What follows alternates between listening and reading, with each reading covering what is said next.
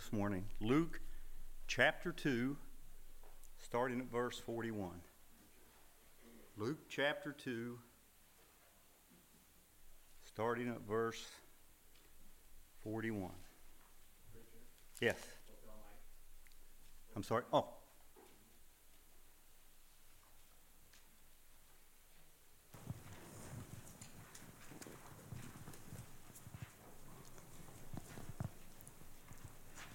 Every year, Jesus' parents went to Jerusalem for the festival of the Passover. When he was 12 years old, they went to the festival according to the custom.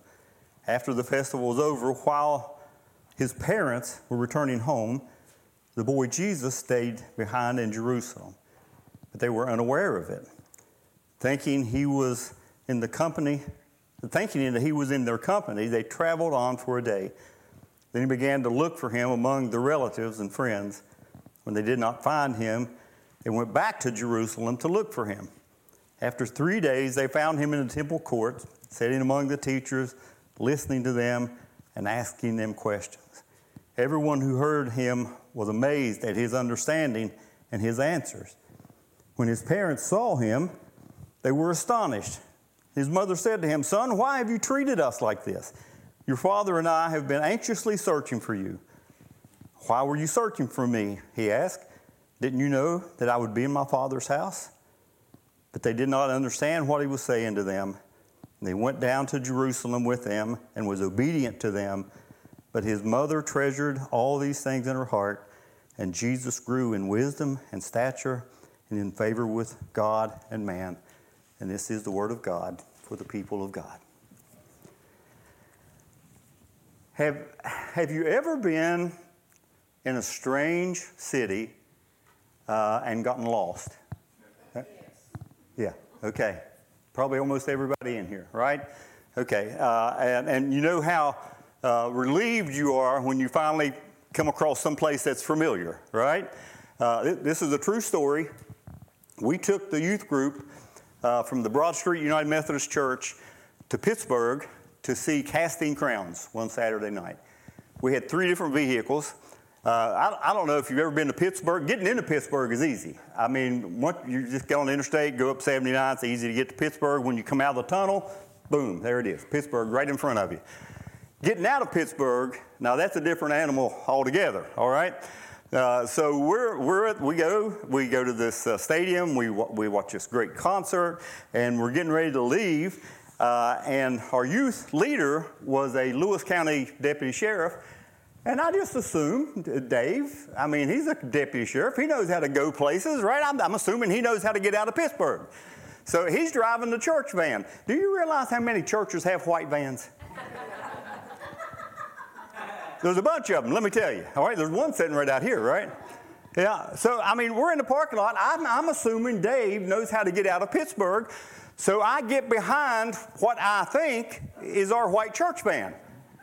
And we're driving through Pittsburgh. I have no idea where I'm at. I have no idea where I'm going. I'm just following that white church van.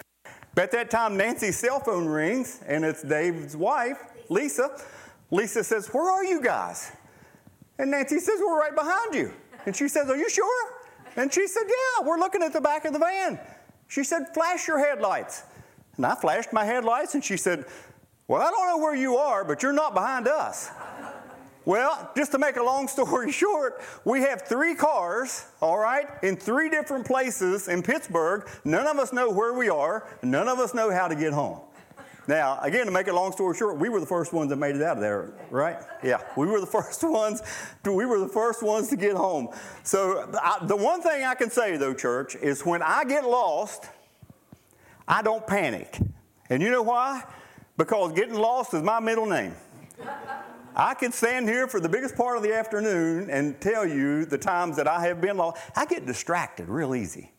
When I'm driving, right, there's my navigator sitting right there on the front row, and I get lost real easy. I look at construction sites, and I look at people, new houses being built and all this stuff, and Nancy says, "You missed our turnoff back there." And one day we were going to the bank in Canal City, and I was driving down through Canal City. She said, "Richard." I said, "Yeah." She said, "Where are we going?" I said, "Oh, to the bank." "Yeah." I said, I'm just checking to see if you were paying attention. But as many times as I have been lost, all right, I have never lost my child. Not one time have I ever lost my child. But it happened to Mary and Joseph, right? I mean, church, I want you to think about this for a second.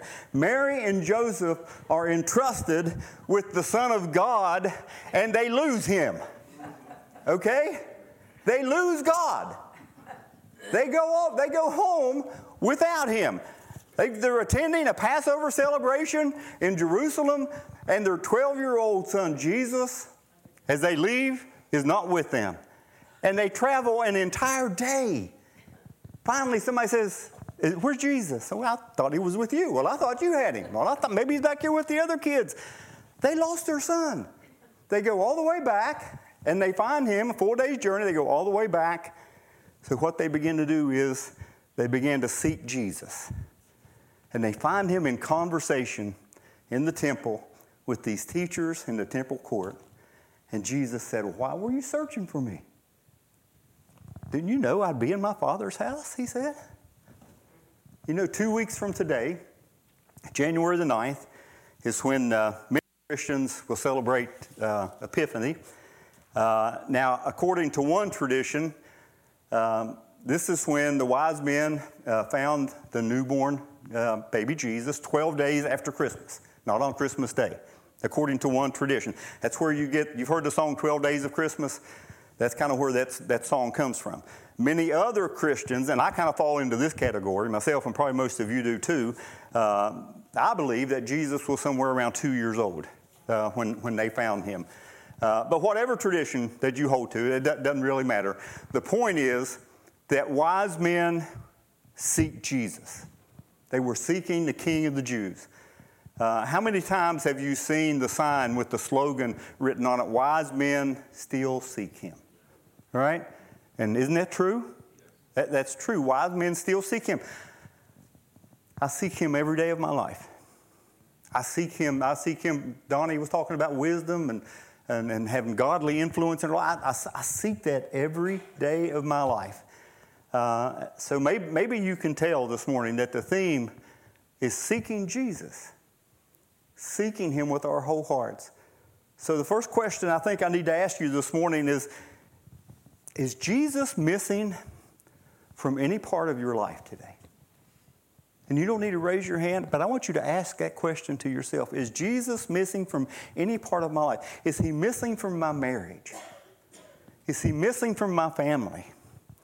Is Jesus missing maybe from my workplace, where I work? I mean, church, it's very apparent today that Christ is missing from many families. Amen? It is. It's obvious that we live in a culture today that doesn't understand that what God's purpose for marriage and family is all about. They haven't grasped it. There are many families today that do not have Jesus Christ as the foundation of their family, the foundation of their marriage. It's just not there. It's missing. The energy of so many families today is consumed by external issues. And what I mean by that, like juggling their schedule. Parents, especially with young families. I sit back and I watch Adam and Abby and the places they have to go through the week to take their kids, places to be, things to do, who has to be where at a certain time. And more than any other time in recent history, church, the energy of many families is consumed simply by just paying bills or buying food or buying clothing. I mean, I'm sure you've noticed it's very expensive to live today, isn't it? It is. I mean, they're telling us that inflation is what? At a 39-year high, and maybe more than that since the last time I looked. But church, it can be exhausting when you're struggling just simply to survive. Now, I don't know about anybody here this morning. Nancy and I have been there. Back in the 80s when I lost my job, we were struggling, and it can consume you just to struggle to survive. Juggling, the families today are so busy, again, juggling schedules, trying to keep their head above water, and that can leave very little time, if any, for strengthening your spiritual foundation. Are you with me? Okay, all right. And if we fail to do that, if we fail to work on our spiritual foundation, church, the strengthening of our spiritual lives, then our values and our priorities and our relationships can begin to look no different than non-Christian families. Okay? All right. You're with me. I don't want to get ahead of you here, all right?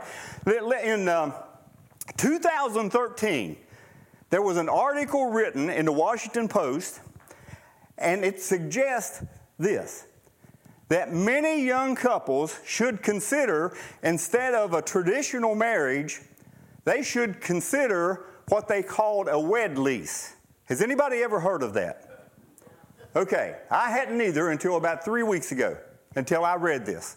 They're suggesting a wed. So what is a wed lease? It is a marriage contract, okay? This is what they're suggesting, that a couple should decide on the length of the contract. It could be 1 year, it could be 5 years, it could be 10 years. But then when it comes to the point to where the contract has expired, then the couple can choose, they can make the decision whether or not they want to renew the wed lease for a few more years, or they can just dissolve the marriage and walk away from it. You see, what you've got here is you have a contract instead of a covenant. You have a legal agreement instead of a lifetime commitment. Church, the world has forgotten.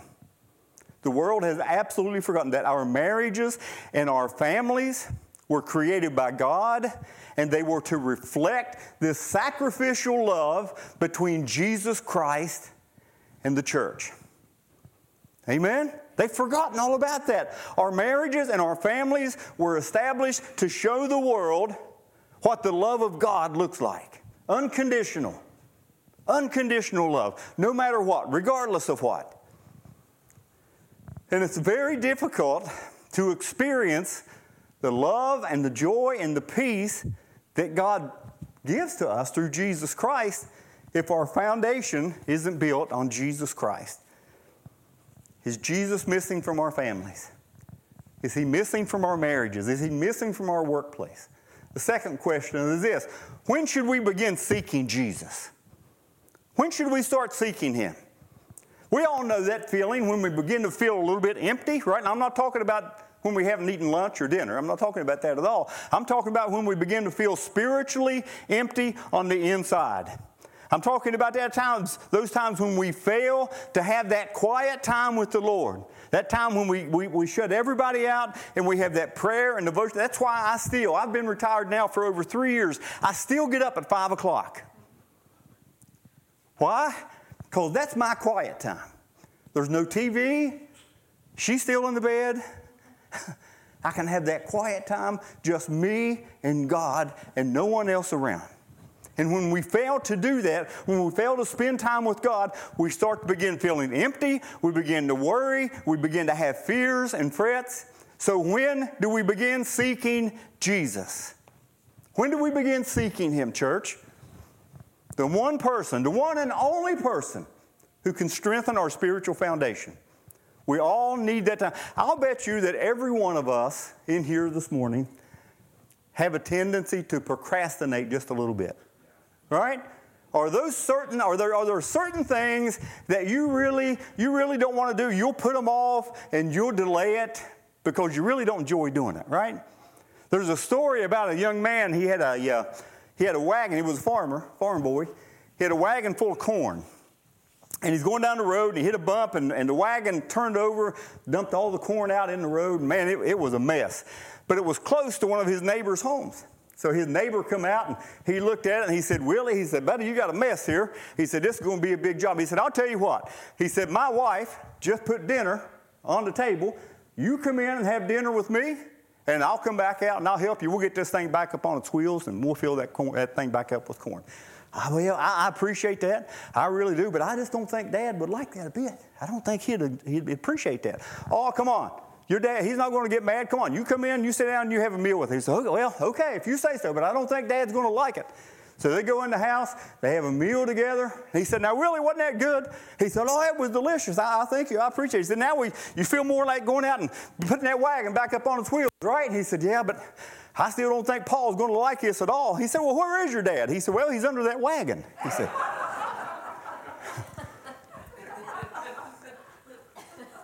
procrastination. Yeah. One thing we should never procrastinate on is seeking Jesus. Don't ever do that, church. Don't ever procrastinate trying to get closer to God. I'm sure you've heard the story about Satan's board meeting. Satan held a board meeting, and he asked for all of his demons and all of his cohorts to come together for this meeting. And what they wanted to do, they wanted to have a planning session where they could keep people from spending time with God, keep people from reading their Bible, and said, let's just throw out some ideas. Let's get some ideas flowing here. And they said, well, let's just tell them there is no God. And said, silence fell over the group and said, well, no, that won't work. That won't work because people can just look around and see that there has to be a supreme being. There has to be a God. Well, let's just tell them there is no hell. Let's just tell them that there is no punishment for all of their wickedness. And said, well, men have a conscience, and their conscience alone tells them that sin has to be punished. So the board meeting was about to end in failure. They were all about to leave, and finally someone in the back of the room spoke up and said, let's tell them there is a God. And let's tell them there is a hell. And let's tell them that the Word of God is straight from Him. But let's tell them they have plenty of time to decide. There's no big rush, no big hurry. And it said all of hell erupted in a ghoulish glee because they knew if they could get people to procrastinate, if they could get people to set aside seeking God, that most people would never accept Him. Church, listen, it can be soul killing. It can be soul killing to put seeking Jesus on the back burner of things to do. And the question I want all of us to wrestle with today as we draw close to this new year that's coming upon us is this: what would my life look like? Ask yourself this question. What would my life look like if I were to begin right now, this very day, seeking Jesus and pattern my life after His example? What would my life look like? Is Jesus missing from your marriage? Is He missing from your family? Is He missing from your life? Do you make time for everything and everyone except Jesus? When will you begin seeking Him? Today? Tomorrow? Next month? Next year? This brings us to the last question. Where shall we find Him? Where do we find Jesus? Well, the answer is easy, isn't it? He's everywhere, right? He's everywhere. Before refrigerators like we have today, back years ago, they had ice houses. And they tell me, I've never seen one, but the walls were very thick. No windows in an ice house. And the door, when you shut the door, the door sealed tight. And they would go out on lakes and ponds, and they would cut these huge blocks of ice, and they would bring them into the ice house, and they would cover them with sawdust. And they said that the ice would last, many times, it would last well up into the summer. Well, there was one man working in the ice house one day, and he lost his wristwatch, and he couldn't find it. So he looked all over. He couldn't find it. Some other men come in. They looked. They couldn't find his watch anywhere. So at lunchtime, a young boy goes back into the ice house, and he comes out holding the watch up. They said, well, how did you find it? He said, well, I went into the ice house, and I closed the door, and I laid down on the sawdust, and I could hear it ticking. And that's how I found it. You see, church, the question is not, is God still speaking? That's not the question at all. God is still speaking. The real question is, are we being quiet enough to hear Him speak? Are we being quiet enough to hear Him? Our Heavenly Father always listens to us. He always listens to your prayers. But do we take time to listen to Him? Do we follow the instructions in Psalm chapter 46 where it says, "Be still and know that I am God"? Where shall we find Him? Most people find Him right here, right? In just the same place Mary and Joseph found Him, in God's house, in our Father's house. Here in this community of faith, it's where most people find God. You know, there was a father filling out an application one day for his daughter. She was wanting to go to this very exclusive college. And it come down to one question, and the question was this: do you consider your daughter to be a leader? And he had to be honest. And he said, well, no, I don't consider her to be a leader, but she is a good follower. And about 3 weeks later, she was accepted into the college. And it said the dean of the college wrote on the bottom of the page, said, since the entire class of 500 has 499 leaders, we thought there should be at least one follower. You see, unlike the student body of this college, church, listen, there's only one leader of the Church of Jesus Christ. Amen? There's only one. Jesus leads, and what do? We follow. Jesus leads, and we follow. Remember when you were a kid? Remember when you used to play follow the leader? Remember, you could win as long as you kept your eye, as long as you kept your focus on the leader, as long as you kept your mind in the game and didn't become distracted, you could win. But it's difficult to follow the Lord's leadership when our minds and our eyes begin to stray away from Him and look at other things. When we begin to focus on ourselves, when we begin to focus on plastic, artificial goals and desires. By plastic, what I mean by that is the things that lack substance. Instead of the love and the joy and the peace and the patience and the kindness that the Spirit of the living God says He would give us. What's the song? Sing the song with me. Turn your eyes upon Jesus.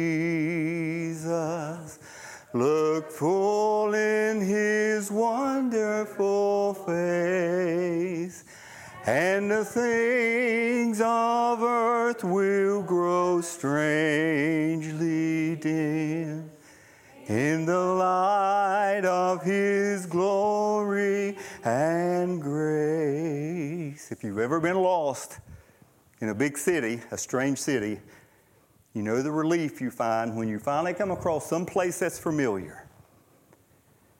Have you lost your joy? Have you lost that peace that only Jesus Christ can give?